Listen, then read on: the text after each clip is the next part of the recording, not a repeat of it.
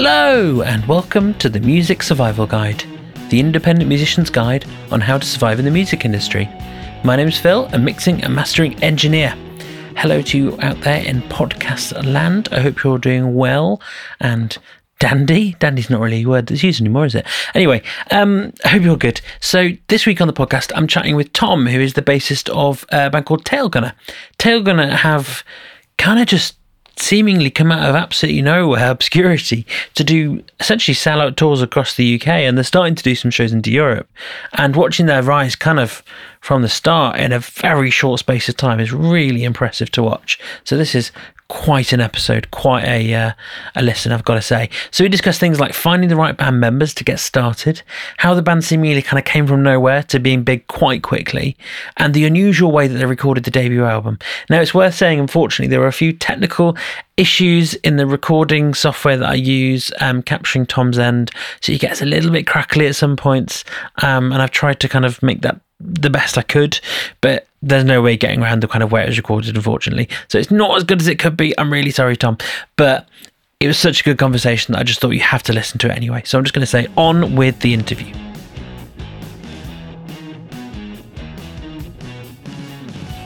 So today on the podcast, I am joined by Tom of Tailgunner. So my first question, as always, is from an online random question generator. And the question this week is quite an interesting one. If you inherited or won £1 million, what's the very first thing that you would do with the money? I'm trying to find an answer that's not incriminating.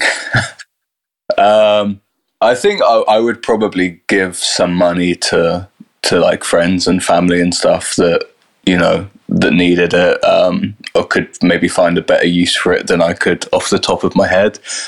I've been looking at the new Fender Aerodyne range. They've just put out some really nice basses, so that springs to mind, you know.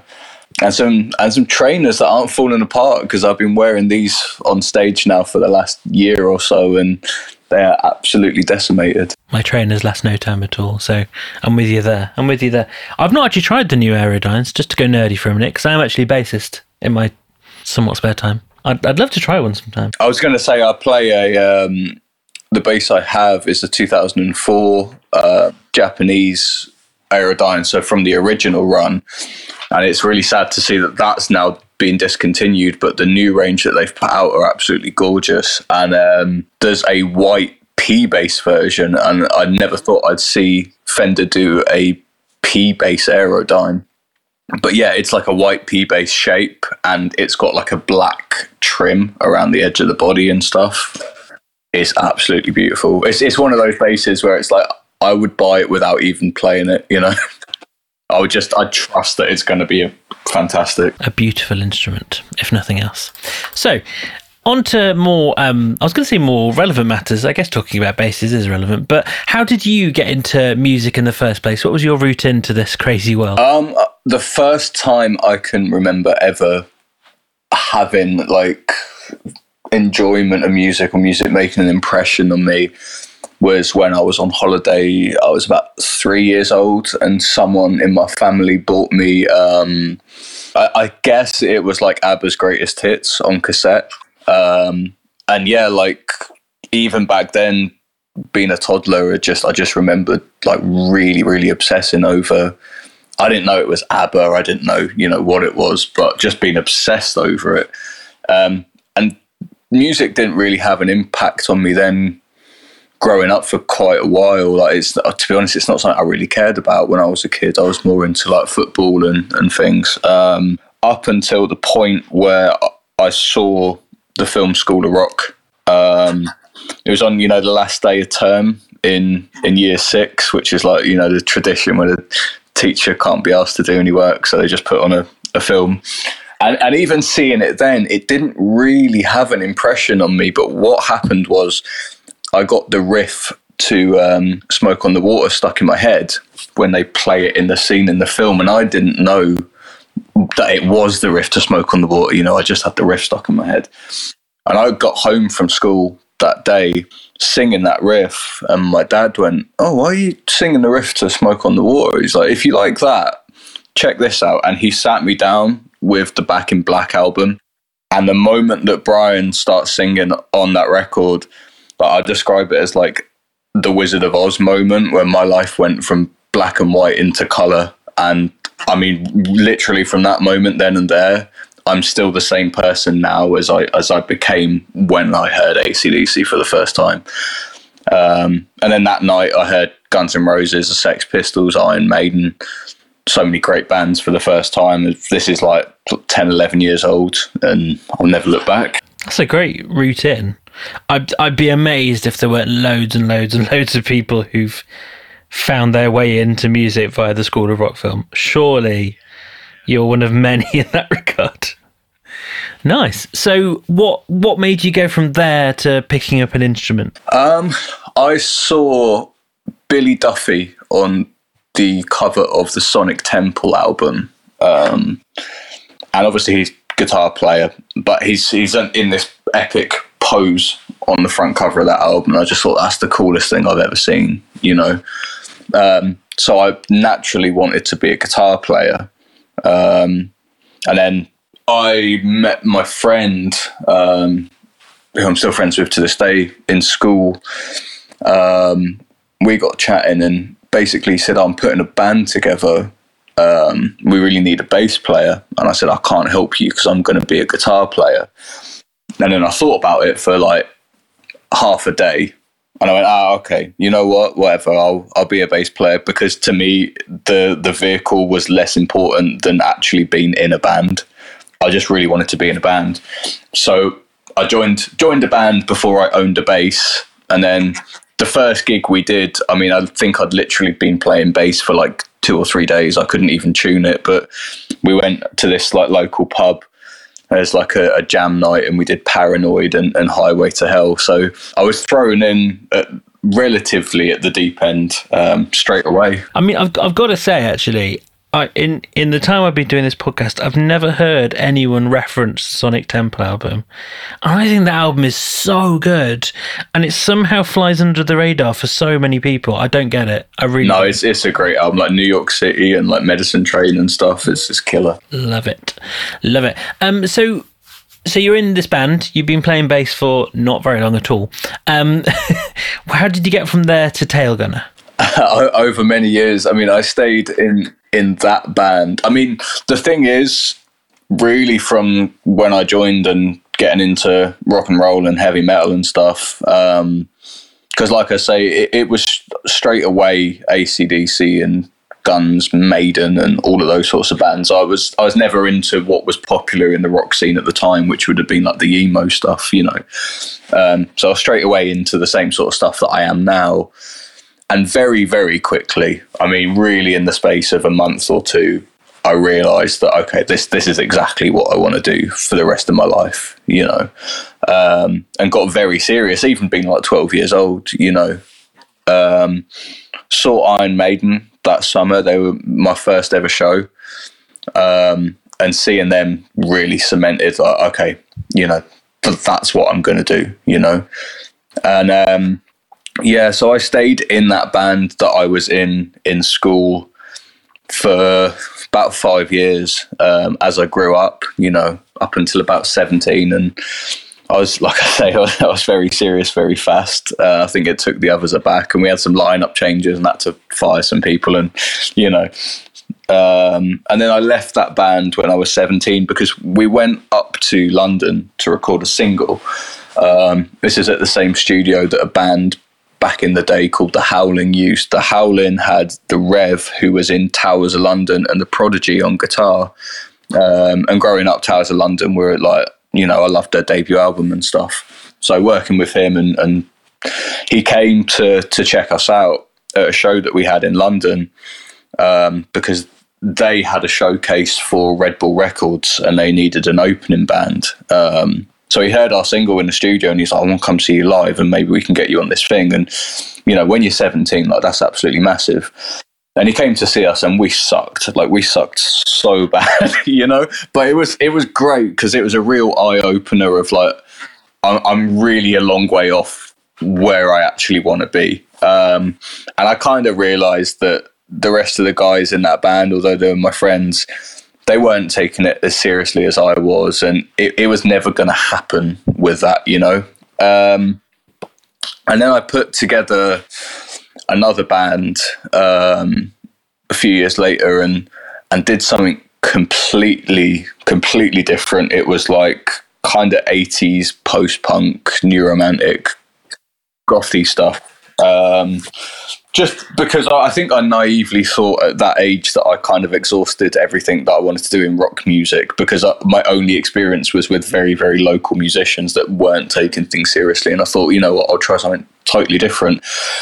That band did relatively well. We got signed and then dropped and bits and pieces, and it all fell apart in the end. But that really, really taught me a lot. And then once I left that band, this is in summer of 2018, I basically said to myself, if I'm going to do this again, if I'm going to go through the effort to start another band, it has to be exactly the band that I've always had in my head since I was a kid, you know? Just, by that I mean like the ultimate heavy metal band, no compromising, just 100% balls to the wall, you know? And I took a couple of years out to learn as much as I could and to find the rest of the band. So how did you find them? Where did they appear from? Through a lot of effort over a long period of time. I tried everything, you know, it was Facebook and Instagram, and even, you know, the old school stuff of putting posters up in guitar shops and in metal bars and everything really. And I mean, Zach, he joined the band because a friend of his had seen that I was looking for band members, and his band at the time, their bass player had just quit, so they needed a bass player. And he put the two of us in touch, and Zach said to me, do you want to join my band? And I said, no, but do you want to join my band? And he said no, but I'll play on a demo for you. I was like, okay, because I'd written this song, which was Guns for Hire. And I said, I need to get a demo together at least, even if these people aren't going to join the band, so I can go and show it to people and say, this is what I want to do, you know? So Zach played on that demo, and then I found Craig, our singer, because his last band followed me on Instagram, and I checked them out. I thought, that guy looks really cool. I wonder who he is. And then clicked through, and he had a YouTube covers channel. So I had a look on that, and he had a cover of 22 Acacia Avenue by Iron Maiden. And as soon as it kicks into the high part, I was like, oh my God, that's our singer. You know, that guy's our singer. And I called my girlfriend and said, I found the singer for the band. And she was like, oh, it says here that he's already in a band. I was like, yeah, don't worry about that. Like, he'll be our singer. So I got talking. A lot of confidence. Yeah, I got talking to Craig. Well, it's like I just heard his voice, and I was like, I don't care what happens. That guy has to sing for this band, you know? And then same thing again. He was like, I'm too busy with my own band, but I'll sing on the demo for you, you know? So I had a demo of Guns for Hire with the program drums, me on bass, Craig on vocals, and Zach on guitar. And then once Craig did the vocals for that, I sent it through to Zach, and he went, okay, you know what? Yeah, I'll join your band. This sounds awesome. So then we had Zach, and then I travelled. I was living in Portsmouth at the time, on the south coast, and I travelled up to Liverpool where Craig had a show. And I turned up at the venue, and basically made him jump a little bit, because I was like, hey man, I come to see you. And he's like, you live on the other side of the country. I was like, yeah, I know, right? But like, you know, I think it was at that moment that he realized like how serious I was. And I spoke to him there, and I was like, so you know, you got to join this band. And he's like, oh, I'm too busy, man. I'm too busy. I'm like, okay, think about it, you know? And then it took probably another 6 months or so of kind of speaking to Craig and sending him more demos. And I think he realized, like, okay, there's really something going on here, you know? And so he joined the band, and yeah, a couple of lineup changes over the last year or so. And we're the five of us that we are today. Wow. So the moral of the story is, if you really want someone to join your band, make sure they're on your demo, right? Yeah, I mean, I think the thing is, like I've heard before with people, and it's so true, is that no one is going to care as much about your band as you do, you know?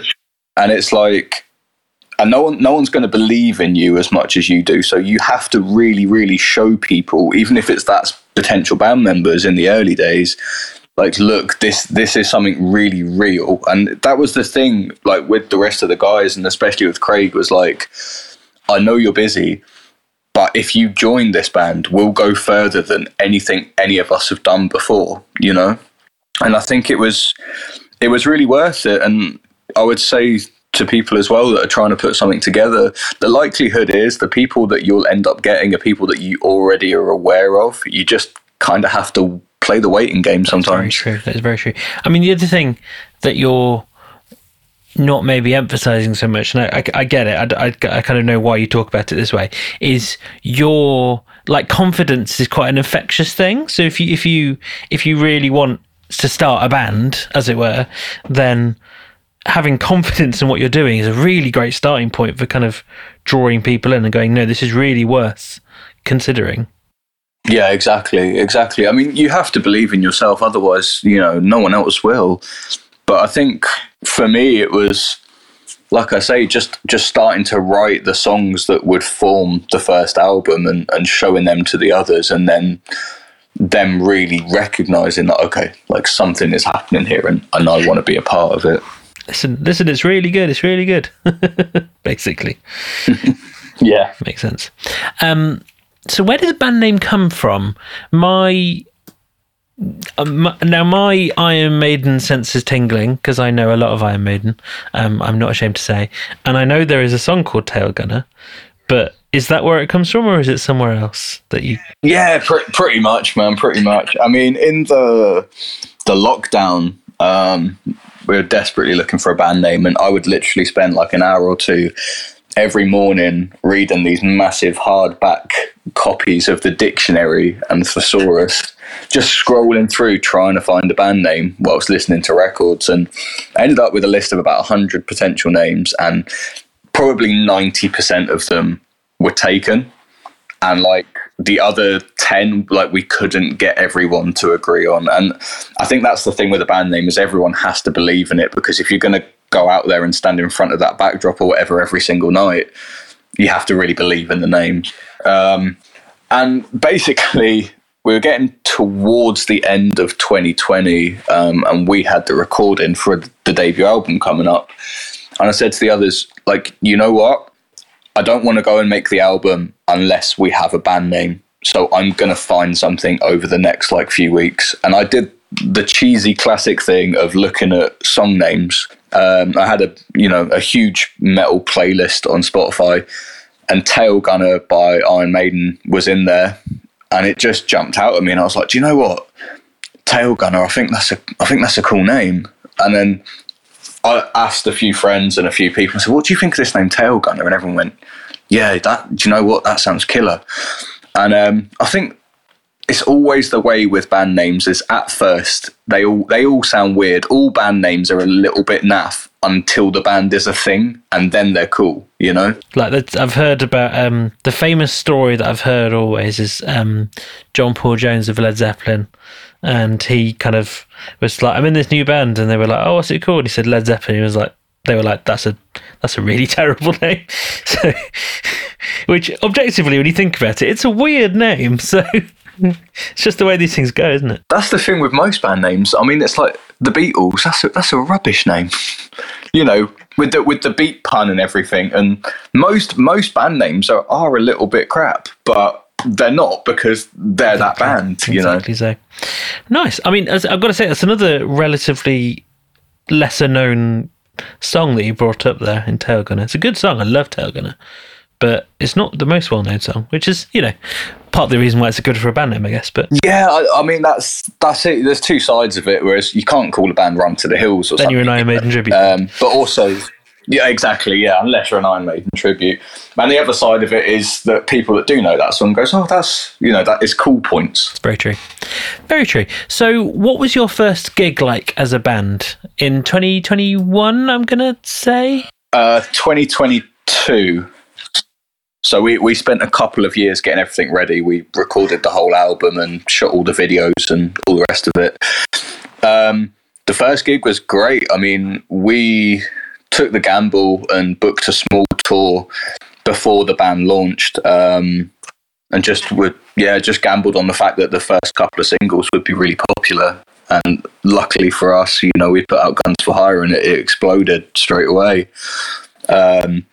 So we did 5 shows. We played Nottingham, Reading, Liverpool, London, and Portsmouth. This is like about 10 weeks after the band first went public and everything. And then 2 of those shows, Liverpool and London, both sold out, which was, absolutely ridiculous for being that new. The first show was in Nottingham. And that was a killer show. I mean, I look back now, I was actually watching bits of it the other day, and I think we seem so amateurish, but all of the pieces were already there. We already dressed the way that we do, and we already played like insanely fast and all the rest of it. So yeah, it was a killer show, to be fair. And like I say, being on tour straight away, and we were never a local band. So that's very different to anything any of us had done before. For sure. I mean, from my perspective, 2022 is a bit of a weird year for me because I became a dad. But it felt to me like because I've been in and around the UK music scene for a while, but it felt like you kind of came out of nowhere, and then suddenly everyone knew who you were. That's kind of what it felt like, and I was very curious about how that happened, basically. I mean, yeah, it's kind of the way it went. It's because I spent that couple of years to learn about the music industry and about how this stuff works, and I'm still learning all the time, but also because we had everything ready. It wasn't a case of let's launch the band and then do the stuff. It was, let's launch the band. It was New Year's Day 2022. Facebook and Instagram and everything went public, and then the 4th of Jan that year, Guns for Hire came out, and then the 5th of Jan we announced the tour, and then a few weeks after that we had the second single, and so on. And when you do that sort of thing, it's very, very easy to attract attention of fans and of the industry, because everyone has that feeling of like, oh my God, where have these guys come from? Clever. I like that. Yeah, no, I've never come across a band who have done it that way, and it's really worked for you. It clearly has. So that's really cool. I really like that, I've got to say. Kind of on the opposite scale, have you had any like nightmare experience gigs where everything's gone wrong? Luckily, we've not had anything that's like absolutely horrible. To be honest, not really. I think the worst thing that we had was when we were in Germany last year. We did a little tour. We played 3 shows, and then we played a festival the next day, big festival.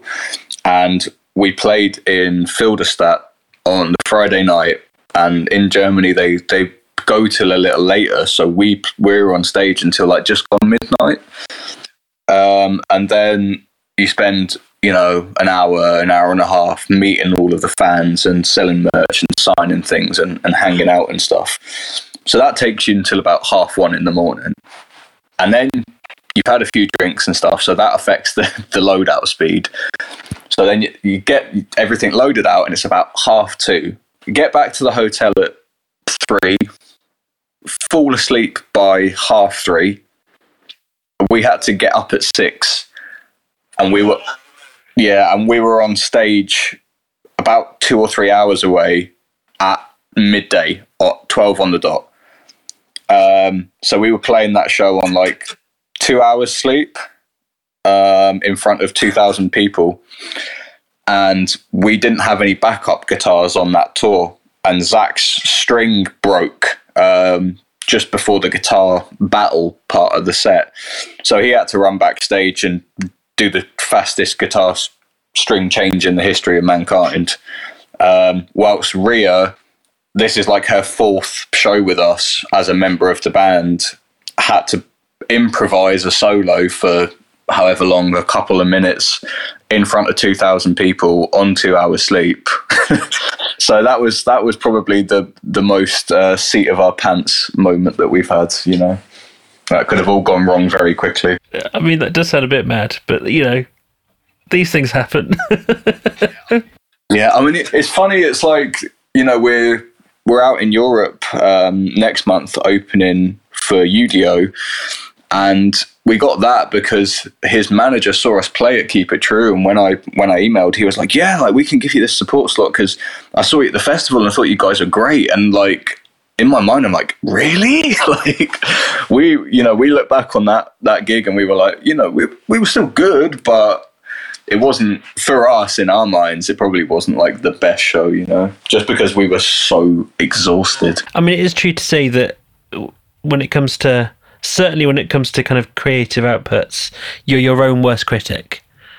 Do you know what I mean? There is always that. So moving over the kind of subject a little bit, how do you guys write songs as a band? Do you kind of come with ideas, or do you jam it together? How does that kind of thing come about? So, I mean, it's constantly changing, because on the first record, when I started the band, it was never my plan to be a songwriter because I'd never done it before. And I was always intending to find someone that could be like the main songwriter for Tailgunner. And I'm very glad that it didn't work out that way. Basically, I thought, okay, I need to write something so I can show to people this is the sort of band that I want to do. And the first song that I ever wrote, the first proper song I ever wrote, was Shadows of War. That's why it's the opener for the album, and why I love Guns for Hire so much, because that was the second song that I wrote, and that was the one where I thought, okay, I can really do this. You know, the first one wasn't a fluke. I can actually seem to write songs. And so the first album, a lot of it was written before anyone else joined the band. And then the pandemic happened, so I was kind of forced to do a lot of it by myself. And then for this album, it's a lot more collaborative. I'm still the primary songwriter, but the opportunity is there now to write with Craig and with Zach especially. The three of us have formed a really solid writing team, and it's bringing a whole new dynamic to the second record, which I'm very, very excited about. So, I mean, in terms of the writing, it's normally I'll have the idea that sparks everything off. Sometimes I'll write completely by myself. Sometimes I'll bounce ideas off the other guys, and it's very, very exciting because, you know, we may be on our second album, but in terms of co-writing, it's like a brand new thing to us. So it opens up so many possibilities. I haven't really got a non-clunky way of saying this, but it's almost like your first album as a band, if that makes sense. Yeah, no, it's true. Like the first record is certainly not like a solo album, and I wouldn't call it that. But in terms of the way it was written, it kind of is like that. You know, this is the first album as a band. You're right. Exciting! Can't wait to hear it. So, thinking about kind of your first album and things like that, how did you approach recording that? Did you record it yourselves, go into the studio? What was your approach to that kind of side of things? We found down on the south coast in Bournemouth, there's an old Victorian chapel, which was on Airbnb, which you can rent. So because we had no money, you know, this is like before the record deal or anything like that. So we had to find a way to do it cheap, and we had to learn our way around the law as well, because this is January 2021, so it's right in the middle of the pandemic. And yeah, basically we moved ourselves, like our beds and everything and all of the equipment, into this old chapel for a couple of weeks, and did it that way, which was amazing. Like, it's the dead of winter, and on the south coast, and God knows what people must have thought when they saw us lot turning up to this building with these Marshall cabs and all the rest of it. But it was great. Like we made the altar into like what the control room, I guess you could call it, and Craig's vocal booth was like makeshift out of old throws and cushions and anything that was lying around that could dampen the sound, and held up by tent pegs and things. And we'd record, up to 3 or 4 at night, and all candlelit and everything. So it was very atmospheric. It was really, really cool. And the whole thing was surrounded by a graveyard as well. So if you go out for a smoke in between takes or whatever, it was definitely like a very metal vibe. Do you think that the atmosphere helped with the feel of the record as well? Yeah, I think so. And I think just like staying there as well and sleeping in and amongst the gear, and like the whole way it was of like, if someone's busy tracking their parts, then someone else would be like cooking for them and like cooking for everyone else, and we'd all sort of like help each other out. So it was just a really, really cool like atmosphere to the whole thing, I think it's a good, what you did there was kind of a good midway, I guess, between the studio and doing it at home, because obviously you've got the cost kind of element to it as well, but you've also got that that not being at home, not being in that kind of familiar environment is probably going to help you ultimately. I'm going to have to go back and listen to that record in a new light now I know how you did it. So what would you say has been the biggest success of the band so far? That might be a difficult question. It could be one particular moment, one particular thing, whatever it may be. Yeah, I mean, there's a few really. I mean, I think the fact that we got signed so quickly was really cool. And as well, like, the reason that I formed this band is because I went and saw Helloween's Pumpkins United tour. I became absolutely obsessed with Helloween in like late 2017.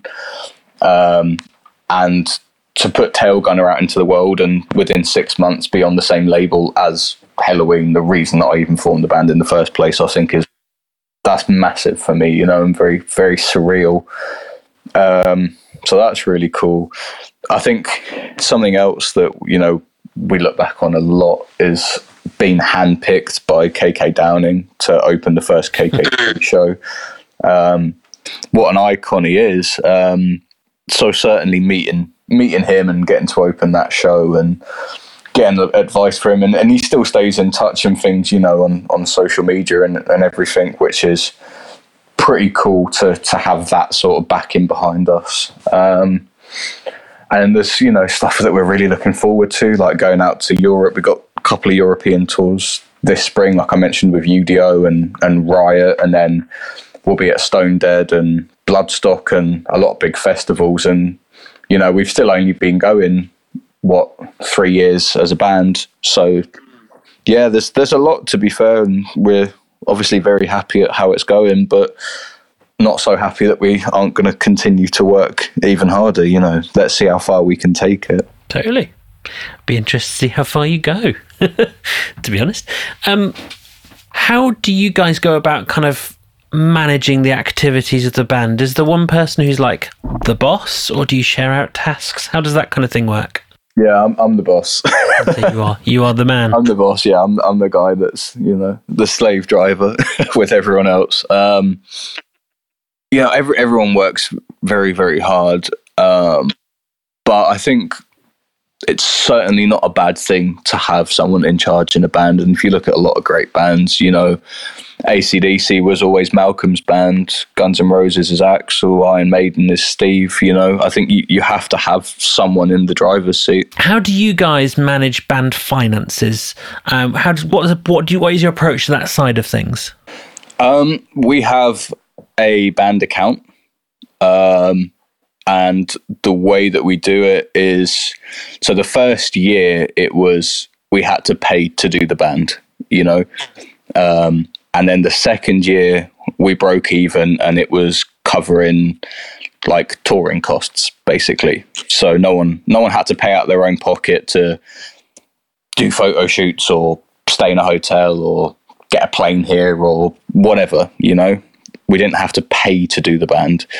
And then this year is like the same principle. There's no one's paying to do the band, and now we're at a point where when we're on tour, we cover like people's lost income and things, because if Craig is self-employed, he's a session musician. When he's on tour, he can't record, he can't do that work. So as well as covering the touring costs, we'll then say, okay, what's your bills for this month? And then same for a few of us. Basically we're all in different places in life and different places with jobs. Some of us are doing music for a living, some of us aren't, and it's about making sure that the band is sustainable financially for everyone. And if we're going to go out on the road for a month, people still have rents and mortgages and things to pay. So that's the way we do that. We don't take any money out in terms of paying ourselves. No one has a wage from it, because ultimately that's not something that we want to do just yet. We would like to keep growing and keep investing things back into the band so the production can get better. We can, buy new instruments and stage props and all the rest of it, up until the point where we have something, completely mind-blowing and where we want to be. And then I think if we do that for a few albums, then hopefully we'll arrive at a point where we can go, okay, now we can look into what can we do. It must be amazing to have it pay for itself, because there's so many musicians that is an absolute pipe dream. Yeah, we're very fortunate. We work very hard to get to that point, but I mean, as much as you work very, very hard on writing music, I mean, thank God people like what we do. Yeah, if people didn't like it, it wouldn't get very far. So. No, you wouldn't. No, but that's always the thing as well. It's, you could put something out, and even if you're absolutely convinced it's the best thing you've ever done, there's no guarantee that people will buy it. There never is. So, yeah, I think obviously we're still a very new band, and we are still a relatively small band, and still it just totally blows my mind every time someone buys a t-shirt and they're in Australia or Japan or LA or whatever. It's like, because it's like someone was speaking to me at the last night of the UK tour that we did in October, and they were saying like they've known about the band since the first single and watched it grow and watched it happen, and they said it must be so surreal for you guys. And it's like, I said to them, before Tailgunner, we've all been in local bands where you can pull a handful of people in your hometown, and if you play an hour down the road, no one comes. We've all been there and done that for years on end, and for this to be so different is, even for us, like in the eye of the storm, it's still completely mind-blowing, so we never take it for granted. On a completely different note, what are your goals for the band in the next 6 months to a year or so?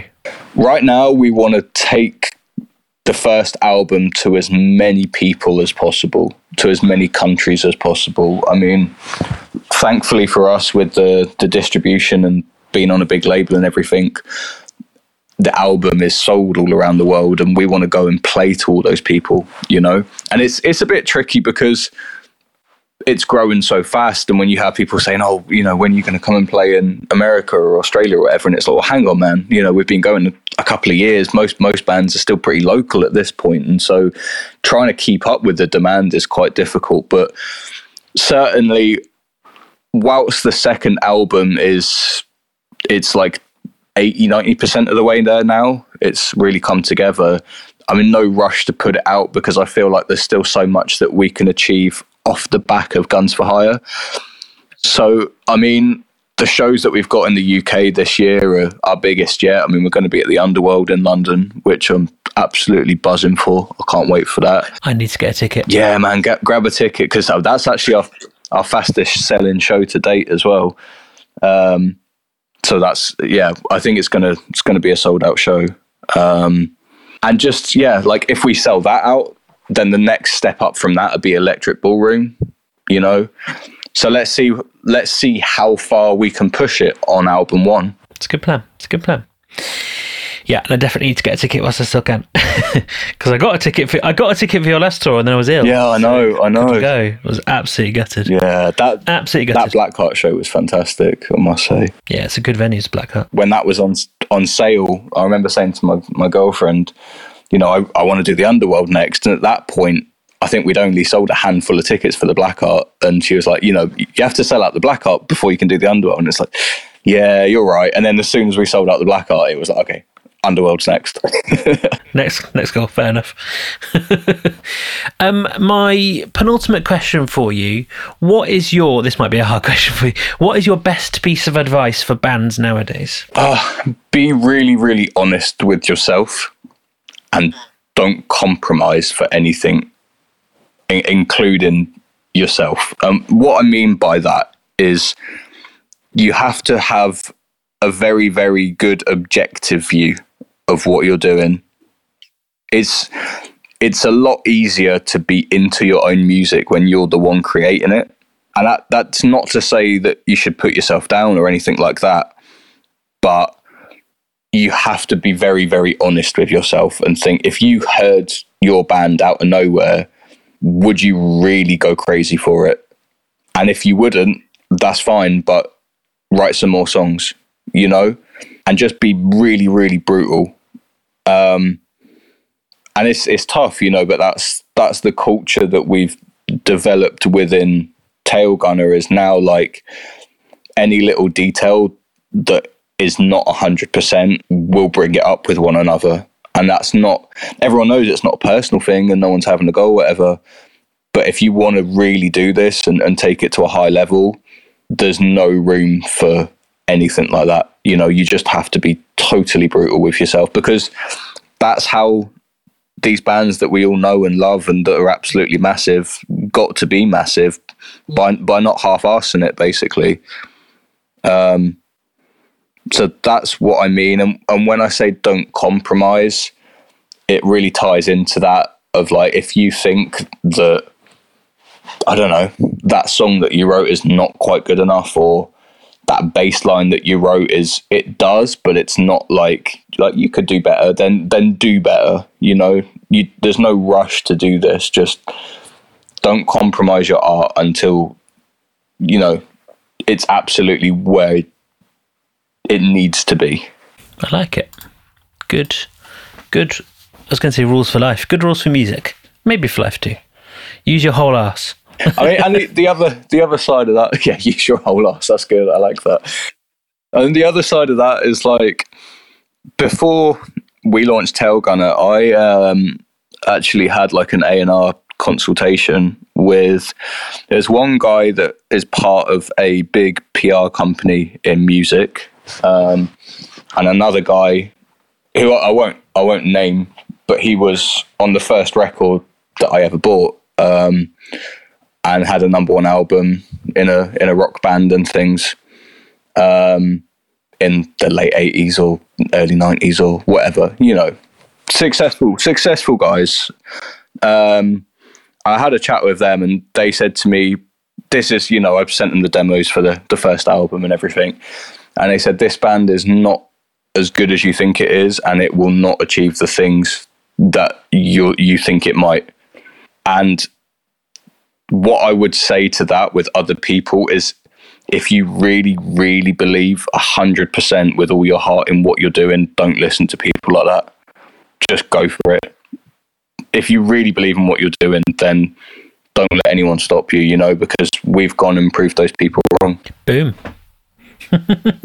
Boom. So, to close out the podcast, I'd like to ask you for your favourite song from the band that's been released so far to play at the end of the podcast. So, which song have you picked and why? It's got to be Guns for Hire, because it's our calling card as a band. I wrote it in the spirit of Rock and Roll Outlaw by Rose Tattoo. You know, how that song is, it just sums up everything that band is about. That's what I wanted for Tailgunner, and Guns for Hire sums up everything we're about, you know. Like it says in the song, we'll stand with our backs to the wall, take on the world with heavy metal, and it's a banger. Can't ask more than that. Cool. So this is Tailgunner with Guns for Hire. Tom, it's been really great to chat with you. Thanks for having me on, dude.